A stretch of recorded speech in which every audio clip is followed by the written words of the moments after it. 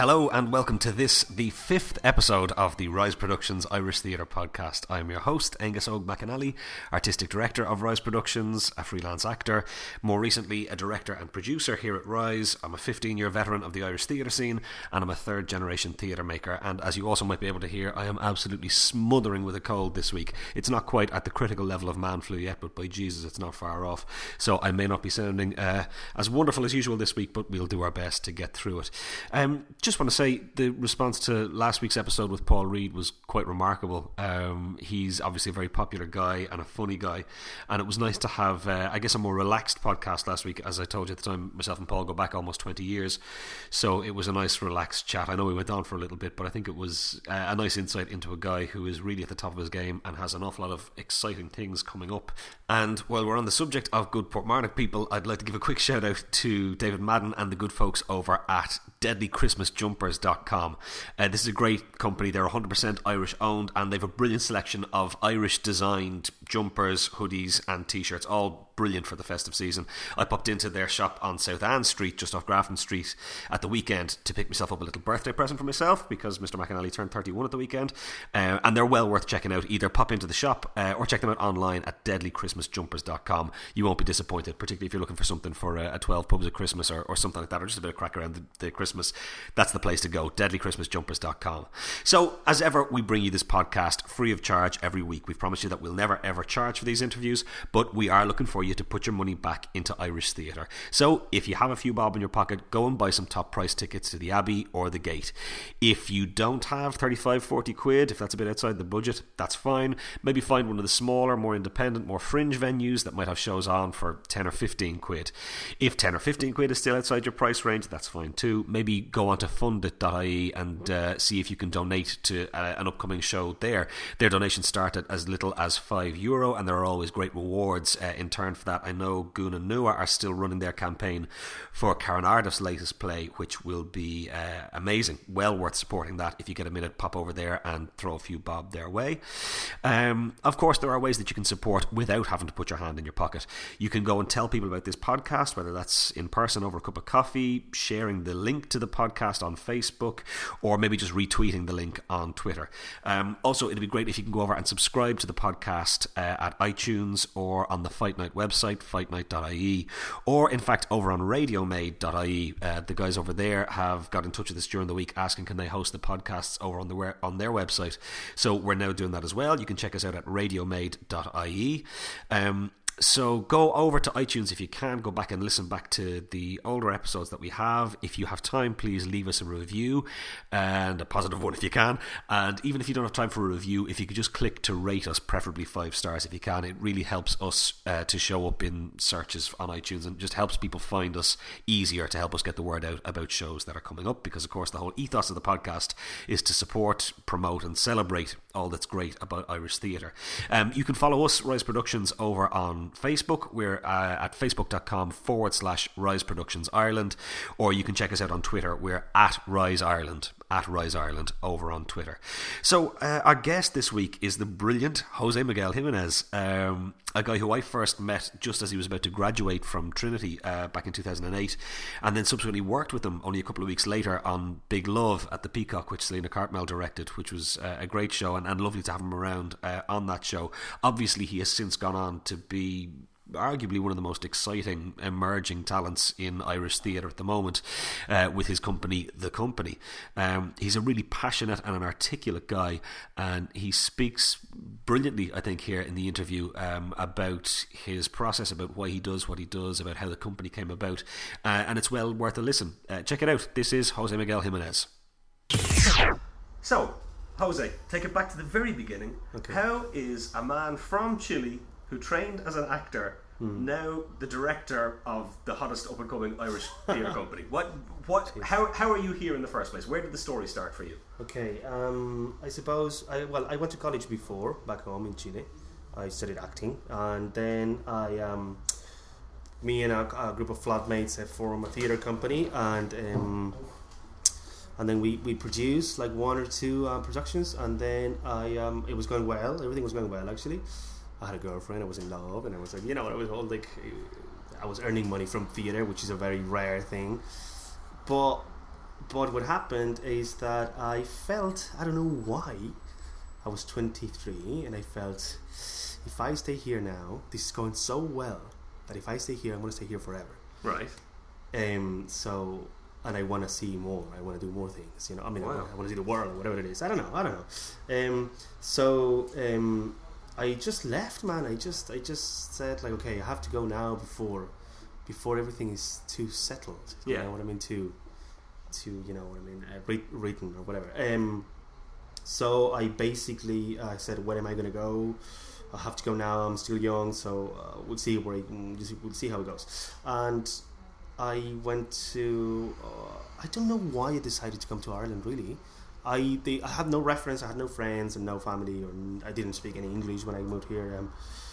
I just thought that it was an interesting country because of the history, because it was a small place divided in two, with a huge and intense history of struggle between struggle against, you know, a kind of oppressive external force, but also internal, you know, an internal dispute. And I thought it was very interesting. I always felt that, walking through the streets of Ireland must be like almost like a political stadium.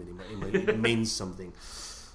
I think I just had the idea of, like, I think I watched In the Name of the Father and The Boxer, and basically came here because of Daniel Day-Lewis, I suppose. You know what I mean? I thought it was just like, there's something going on in that place with this incredible tradition, music tradition, and you know what I mean, and Celtic, you know what I mean, imagination, and also incredibly interesting political state, and that combination is a killer for theatre and for art, I suppose. And then you go and you check out the history of the art in this country, and you have like incredible writers, and you know what I mean, a really rich vibrant art, you know, production scene or whatever. And that's the only reason why I came here. Like I came for 3 months, and it's been 8 years now. And going back to that time in Chile, as you said, you had a theatre company, things were going well. Yeah. Were you predominantly working as an actor at that point? Yeah, or as always. a director? No, as an actor.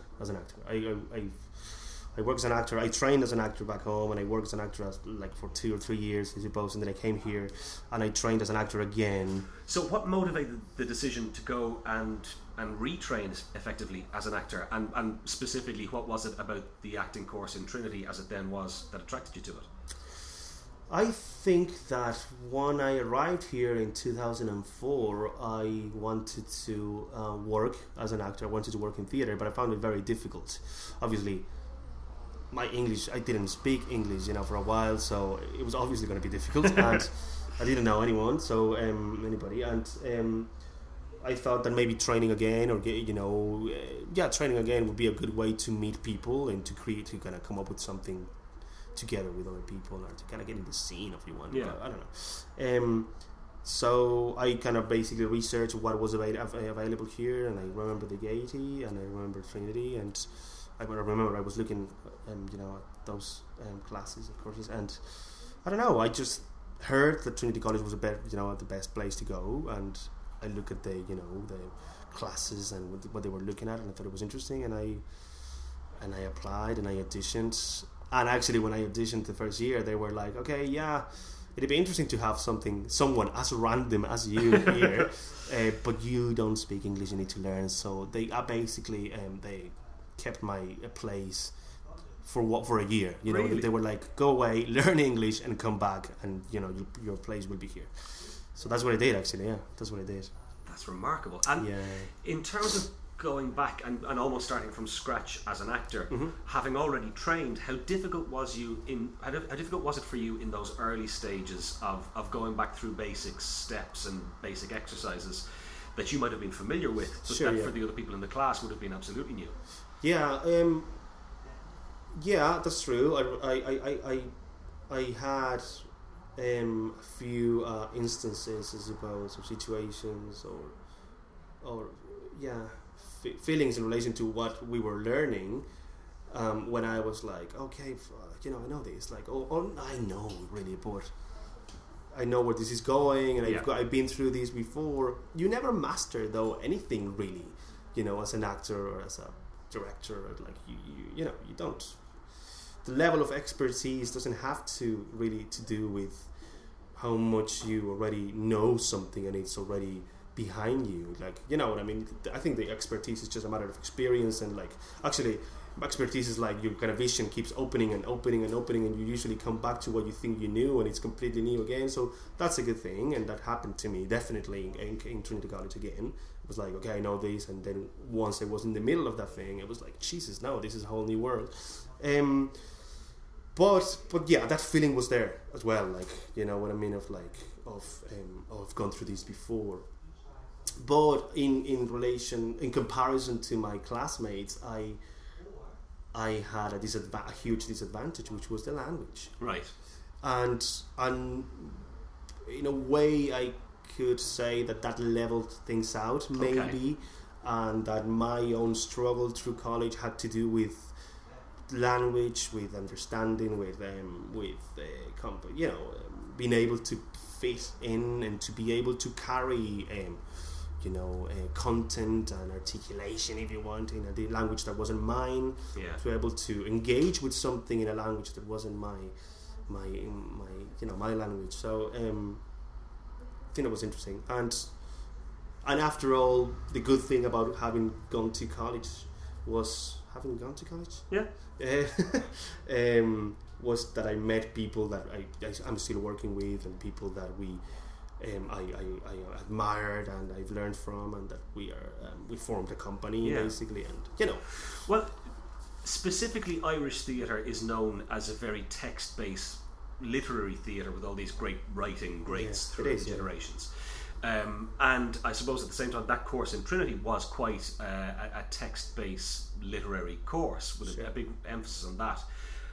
Given the language barrier, how difficult was it for you to grapple with those kind of classical texts, and has that in any way factored into the way you approach work now? Mm-hmm. It was very difficult. It was actually, if you think about it, we went through Russian plays to Bulgakov and Shakespeare. We did Shakespeare in the second year, and I ended up playing Prospero. Imagine, like no pressure, like no pressure to an English speaker. You know what I mean? To an Irish actor, me, and I was like, you know what I mean, reading, like trying to articulate those words, and so it was very difficult. Definitely, like improvisation was impossible, man. The first year, impossible. It was like incredibly, you get really like scared and like, oh no, like so embarrassing. It's so embarrassing to go, to jump and improvise and not being able to, reply, and they're sometimes coming up with the most ridiculous sentences, and like all your class kind of laughing, and you're like, what did I just say? So yeah, but what I think happened is that to approach those texts, I had to be really had to have a lot of rigor, I suppose. I had to be really like strict with myself, and in a way develop some sort of technique or methodology to kind of get through, and that's something that I think has informed my work since, our work with the company, I suppose, in terms of how specific you have to be treating any sort of aspect of the production. I don't think this is different to anyone else, to any other company. Obviously, every company is really like professional, or try to, and all the aspects are really important. But I think we in the company, what we have done so far, we have a special kind of preoccupation for language, for theatre language, for theatrical possibilities, and I think the way in which we have tackled that question has been always through to specificity, and and to rigor, and I can't remember what's the word is now, but yeah, like a really like technically clean and polished articulation of an idea. Okay. That was very confusing now. I didn't say much there. Well, look, we've started talking about the company.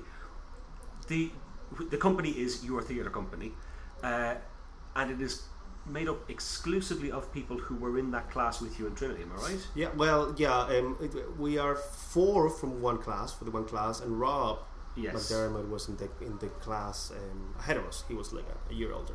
Okay. Yeah. And how early on in the process of training did it become clear to you guys as a unit that you wanted to work together and create your own work?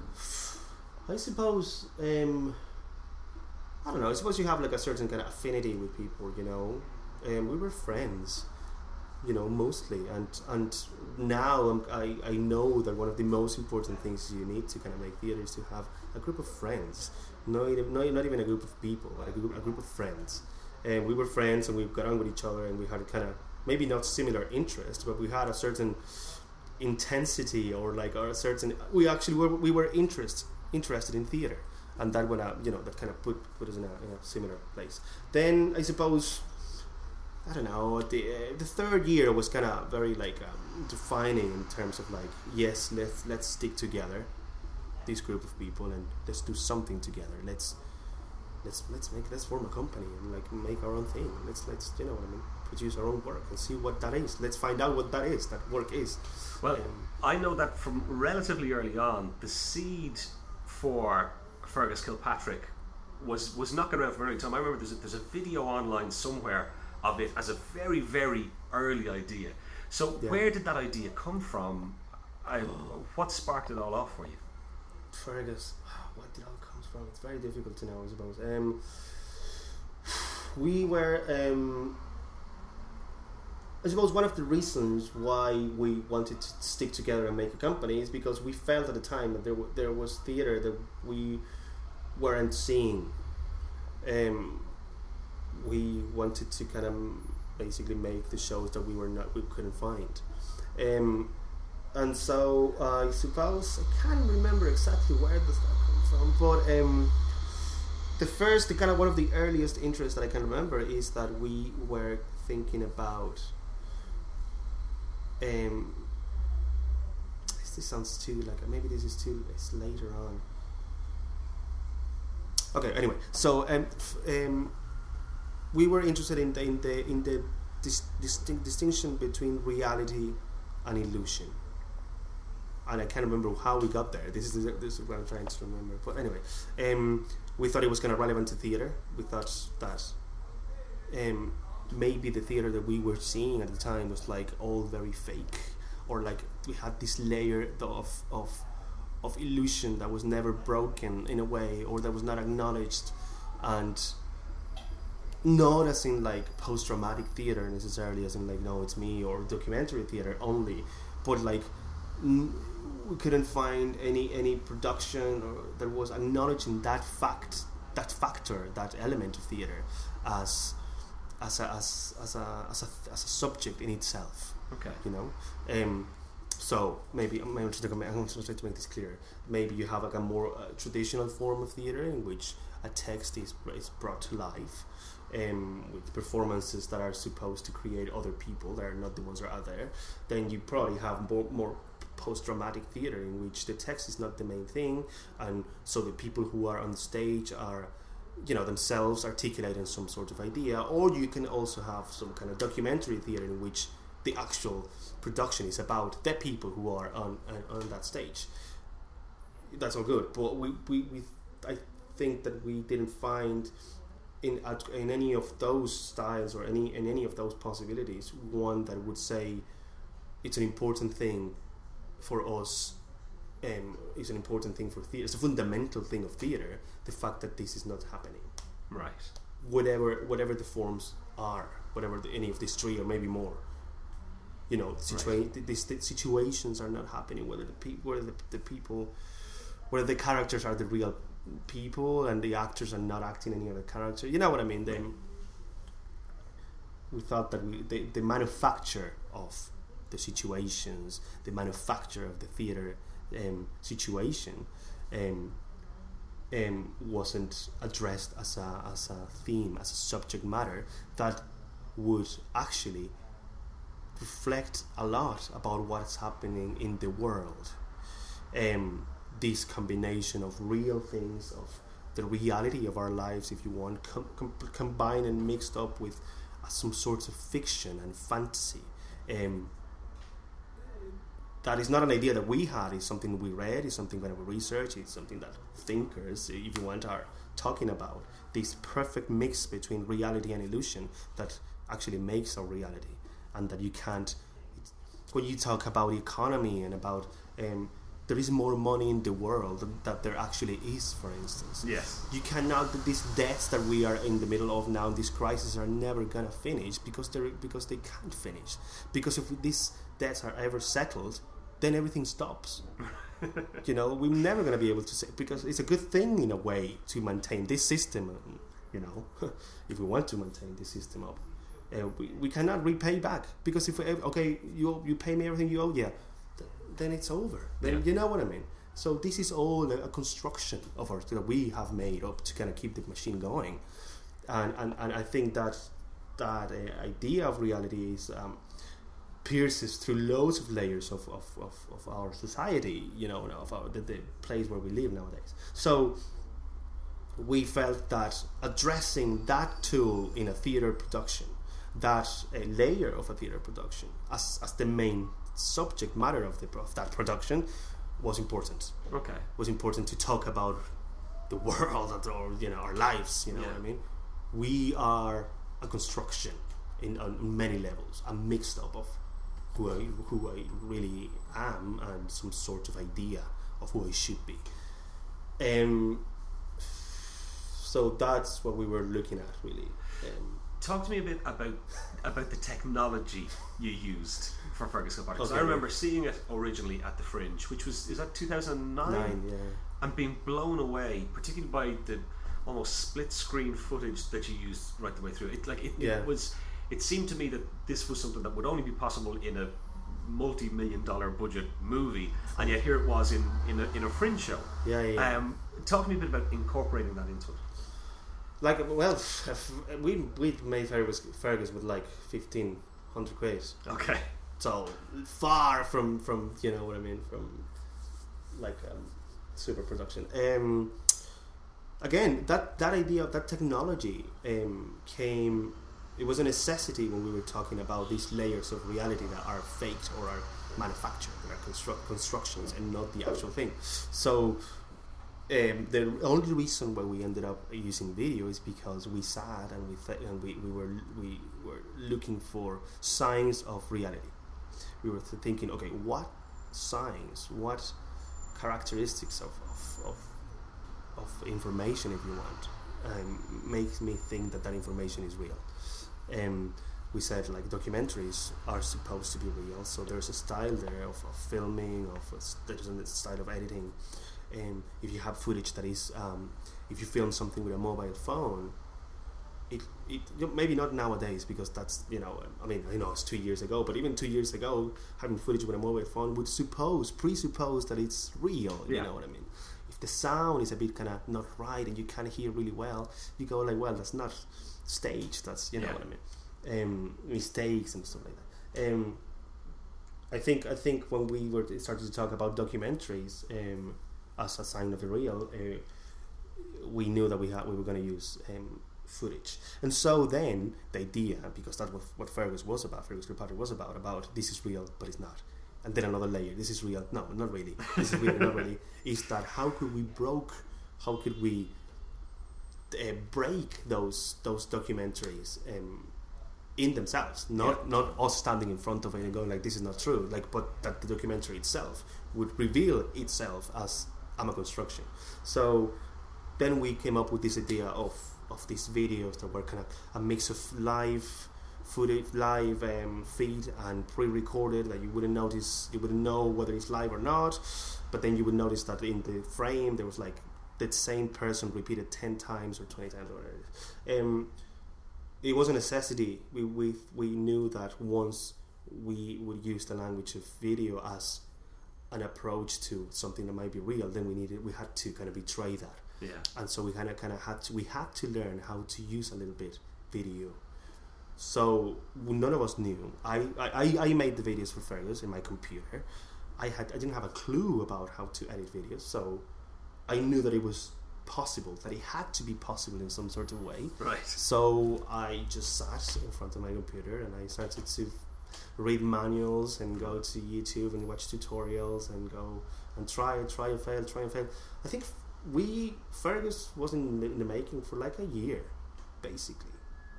You know, like every week or every 2 weeks, and then at the end, like a proper 5 weeks rehearsal. Like, but all these things were like, okay, we're going to use video. How can we make these? How can we, you know? How surprised were you by the success of it? Because it seemed that because it was your first show, it instantly placed you as a company on the landscape as this is a young, exciting, fresh company that have something very clear to say. And there seemed to be a huge amount of hype very early on, and I know awards early on as well. Were you guys taken aback by that, or did you know early on that you were onto something special? No. We were like, no, we liked the idea, we liked our idea, and we liked what we were doing, I suppose, and we kind of trusted the research and the work, but we never thought that we thought we were going to be destroyed. We thought it was going to be like, this is it, lads, our first and last show, goodbye after this. We were like incredibly scared. Like the opening night and the previous, it was like, oh no, because Fergus also had these first 10 minutes of hell of a really boring show, in which was really important, because all the information that was going to be developed later during the show was there. Yeah, it's the most important part of the show. So everything is contained in that incredibly boring piece of theatre. So we knew that we had to go through that. That was one challenge among many, I suppose. We didn't know at all that it was gonna go down well at all. So yeah, it was a big surprise. And so then, how did that then lead into the second show, as you are now catchy title? And also, well, how did a guy who, you know, admittedly had struggled with big classical texts to begin with in actor training, suddenly take on the most complicated Irish text of all time in Ulysses? Yeah. What the hell were you thinking? Yeah, I know. Yeah, Jesus. After Fergus, we wanted to, because Fergus was so kind of technically heavy and difficult, like very difficult to move around, and we had a second run of Ferguson project, and we had to refilm everything, and then we went to other places with it, and we had to every time refilm and re-edit everything, and it was a whole thing. We said, okay, we're gonna make a next show, we're gonna make another show, and it's gonna be the opposite. You know, let's not make of these our style or anything like that. Let's make actually the opposite thing. Not use any video. Let's develop the narrative or whatever, articulate it with our hands this time.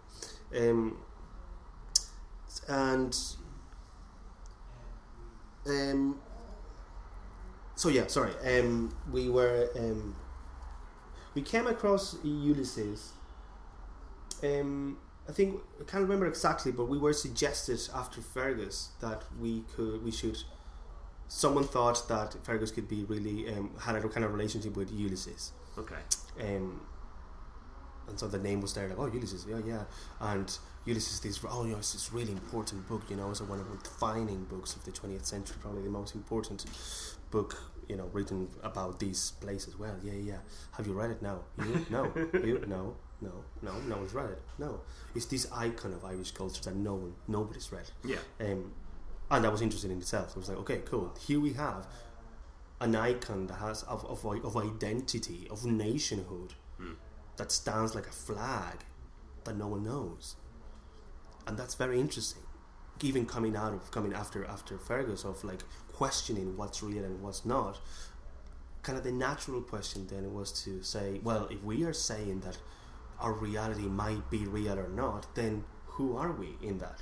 You know, kind of, I think organically moving to, okay, we said that about the world out there.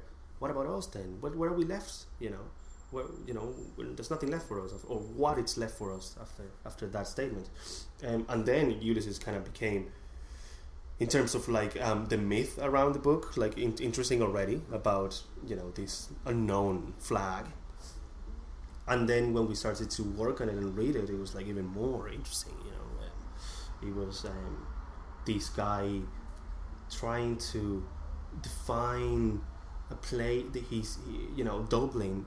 This guy, Joyce, trying to build a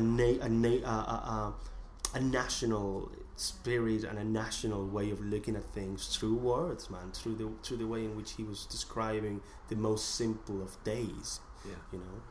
And again with that show, that could have been the difficult second album where it had all come crashing down after the great promising success. But again, critical acclaim, more awards, and it went on and has toured around the world and even played at the Abbey as well. How did the Abbey run come about?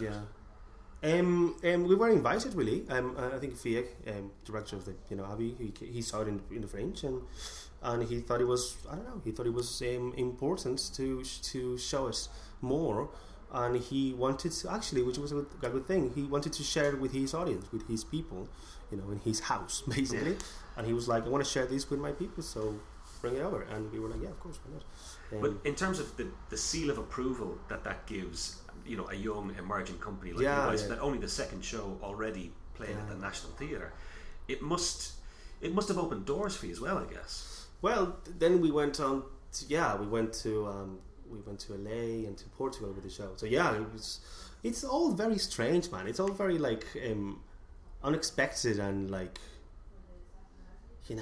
we went to LA, with the show, the Hollywood dream. With the second show, we didn't even go to somewhere to Cork, just like the way, or Galway, or even to London. Bypass Edinburgh, straight to LA. Of all places, to a big festival and all. It was like so weird, like excellent, obviously, but strange. Like completely, the Abbey was complete, like like what are we doing in the National Theatre with this show? You know what I mean? With a French show. Well, it's very good, I suppose. Like it makes you feel that you're doing things that people are interested in, and that's good. But it doesn't secure anything. Okay. It doesn't really. You keep working in the way in which you were working before, and the difficulties are the same in terms of creating your work. Yes. And nowadays in this climate, also in terms of funding and stuff, like we are going through the same difficulties that everyone else is going, I suppose.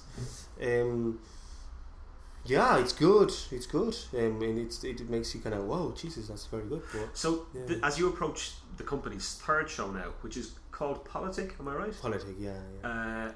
There was an in development showing of it at this year's theatre festival. Yes. Is there a definite plan for next year for it? Maybe. No, not. Yes, we want to have a full production for 2012.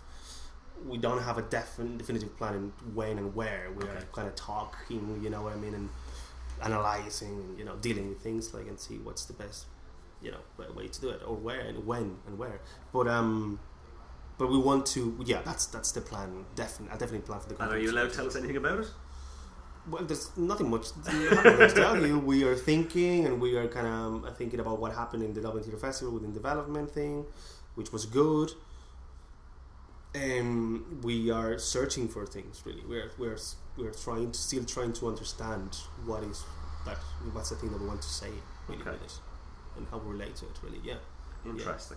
Well, look, that brings us then through to this next project that you're dealing with immediately, which is the Text Messages mini Shakespeare Festival, the project. Again, going back to the classical text. So, I think there's a perception about you specifically as a director and about your company as that it's a non-literary kind of company, and yet, taking Ulysses as source material and now tackling Shakespeare. This must be an exciting challenge for you. Yeah. Well, I suppose we don't. As the company, what we haven't done is text, a theatre, a play. Yeah. We haven't worked with plays. We have worked with literature. Yeah, definitely. Jesus, Joyce, and before that, Borges. Fergus Kilpatrick is from a short story from Hercules Borges. And and there is an interest in other kind of art forms, I suppose, and learn from those art forms with the company I'm talking about, and bring them into theatre and see how that change or translation reacts. Now the Shakespeare project it's I'm on my own doing it. It's not a company thing, and but as a company member, I have like a kind of similar approach to a play. It's a completely new thing for me. It's interesting because I don't know how interested actually I am really in doing something like this. Okay. I don't know much about Shakespeare. I know him, and I work in 2 of Shakespeare shows, and I read Shakespeare, and I think it's very interesting and cool to read. I don't feel anything particularly interested in staging Shakespeare. Okay. And the premise for this mini festival is that it's 160 lines, yeah. So it's a bite-sized chunk yeah. of Shakespeare that I guess you're trying to create a total world within that. Bring sure. 160 lines, yeah. which is a challenge in itself. Yeah, sorry, yeah, because I want to sound like I just said like I'm not interested in anything. What I think is interesting about this particular project is that it kind of brings together people that come from kind of different backgrounds, theatre backgrounds, I suppose, like me, like completely detached from anything Shakespearean, and deal with a chunk of text and deal with a provocation. Right. You know what I mean? Which is like, what would you do with this? I would say, well, I wouldn't. Maybe I wouldn't do it. Okay, but what would you do if you had to? Okay, well, let's see. Yeah. You know what I mean? And I think that can be. I think that's an interesting provocation. So, is this as much about a journey of discovery for you as a director as it is about you going, well, I have a very definite vision of what I want to impose upon this piece? Then, no, I don't have a very definitive vision about anything really. I think I'm dealing with things that they come, and the thing when you work with really good material, you end up finding something that relates much more to you than than you thought. Right. You know what I mean? It's the case with Joyce. It's the case with. We're looking at another project with the company at the moment, which also is going to deal with I think if we go ahead, with a major work of literature or classic, and we are now kind of what we are talking about or discussing is like, Jesus, how are we going to deal with this? What's in this thing for us?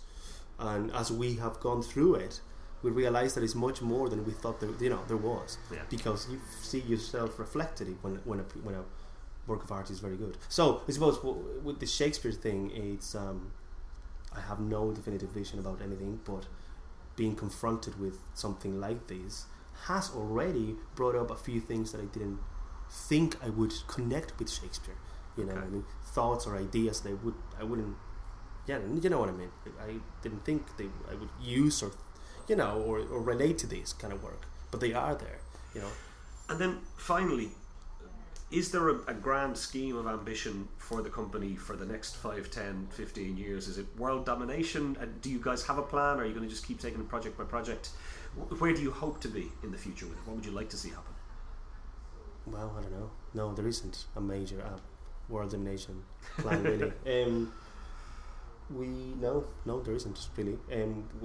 Projects. We go project by project, see what's happening to us and what's interesting, and how we can again say, okay, we have done one with video, one with cardboard boxes. Let's not do any of those things now, and let's put ourselves where we don't know what to do really. Let's see what we are not good at, and you know what I mean, and learn and see what happens.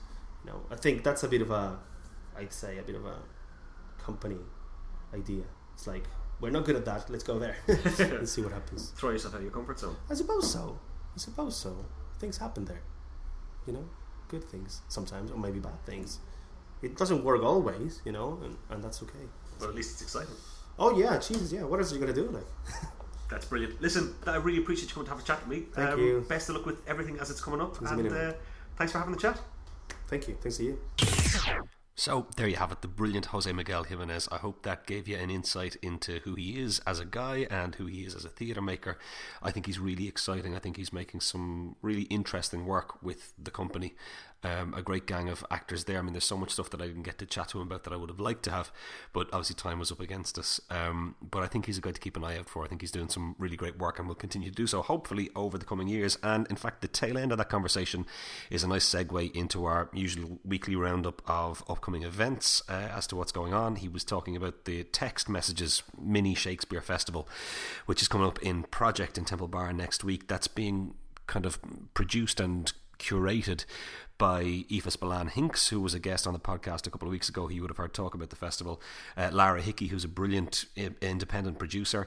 Megan Reardon from the States, who's behind Making Strange Theatre Company, and Conor Hanratty, who's a director himself. Have come together, the four of them, to curate and produce this mini festival where they're given a chance to 9 individual directors to work on a piece of Shakespeare, which is a chance that not an awful lot of young or emerging directors get a chance to work with, because those plays can be so big and unwieldy and huge casts, and it can just be expensive to put it on. But they're giving people the opportunity to go and do that, and brilliantly I've been invited to go and direct one of the pieces, so I'll be doing that. That's all happening the 13th, 14th and 15th of December. That's Tuesday, Wednesday, Thursday of next week.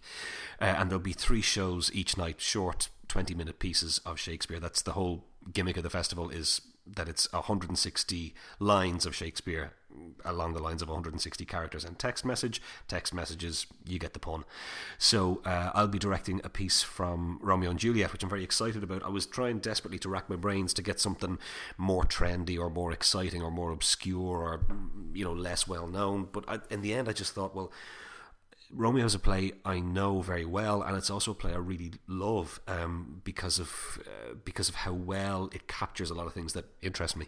And so I decided, don't try and be different for the sake of being different. Go back to what you know, go back to what you love, and just do it to the best of your ability.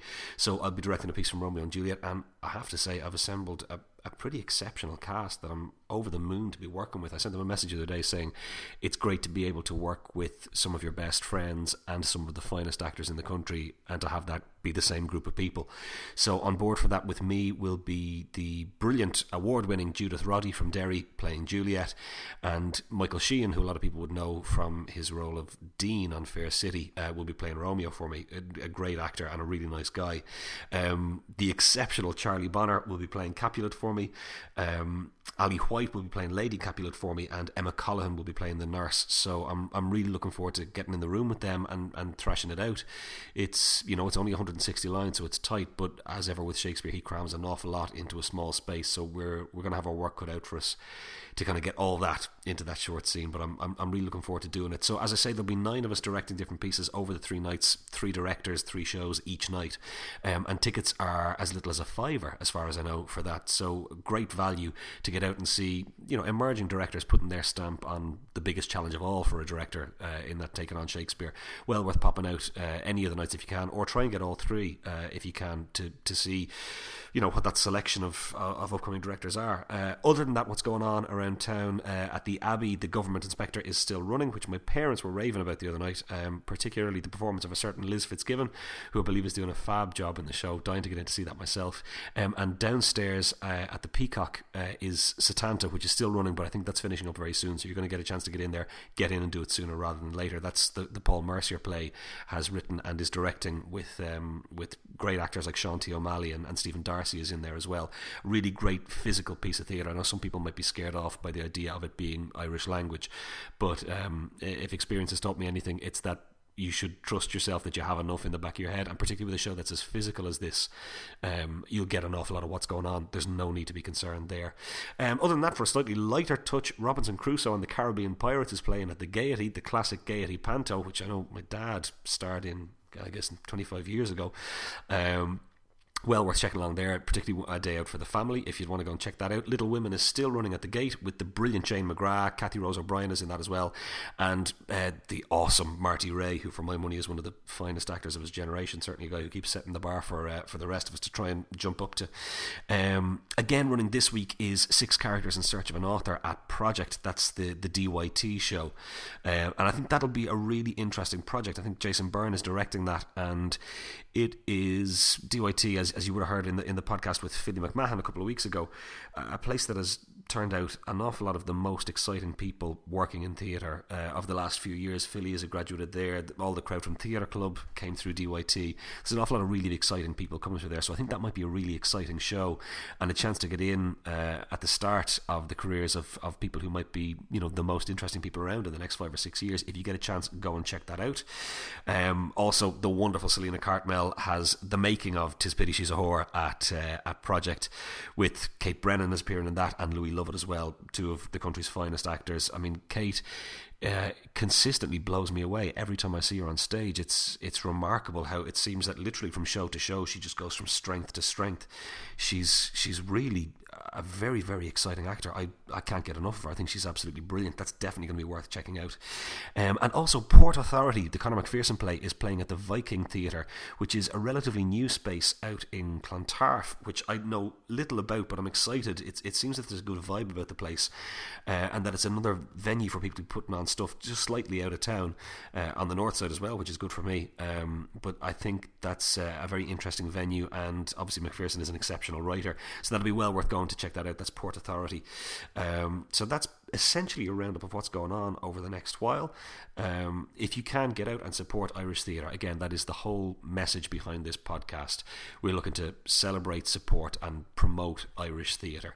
As I've said before, there's no point in us sitting around whinging about Arts Council cuts and not being enough money there to support the work that's going on if we're not willing to put our hands in our pockets and put our own money into it.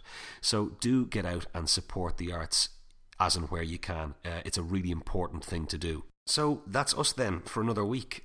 This thing just keeps going from strength to strength. I'm really enjoying the response we're getting. It's nice to see so many people getting on board with it, sharing it around, retweeting, sending it off by Facebook, letting people know what it is we're about here, what it is we're trying to do, how we're trying to support the industry. So please continue to do that. The help is much appreciated and much needed. We need to get the message out there, get people tuning in, and help keep spreading the word. I'm going to go and dose myself up on some hot whiskey, see if I can shift this cold, because it ain't no fun. And of course we'll be back again next week for another chat with one of Ireland's leading theatre makers. That's episode 5 in the books. This has been the Rise Productions Irish Theatre Podcast. For Angus Og McAnally, I'm Angus Og McAnally. We'll see you next week.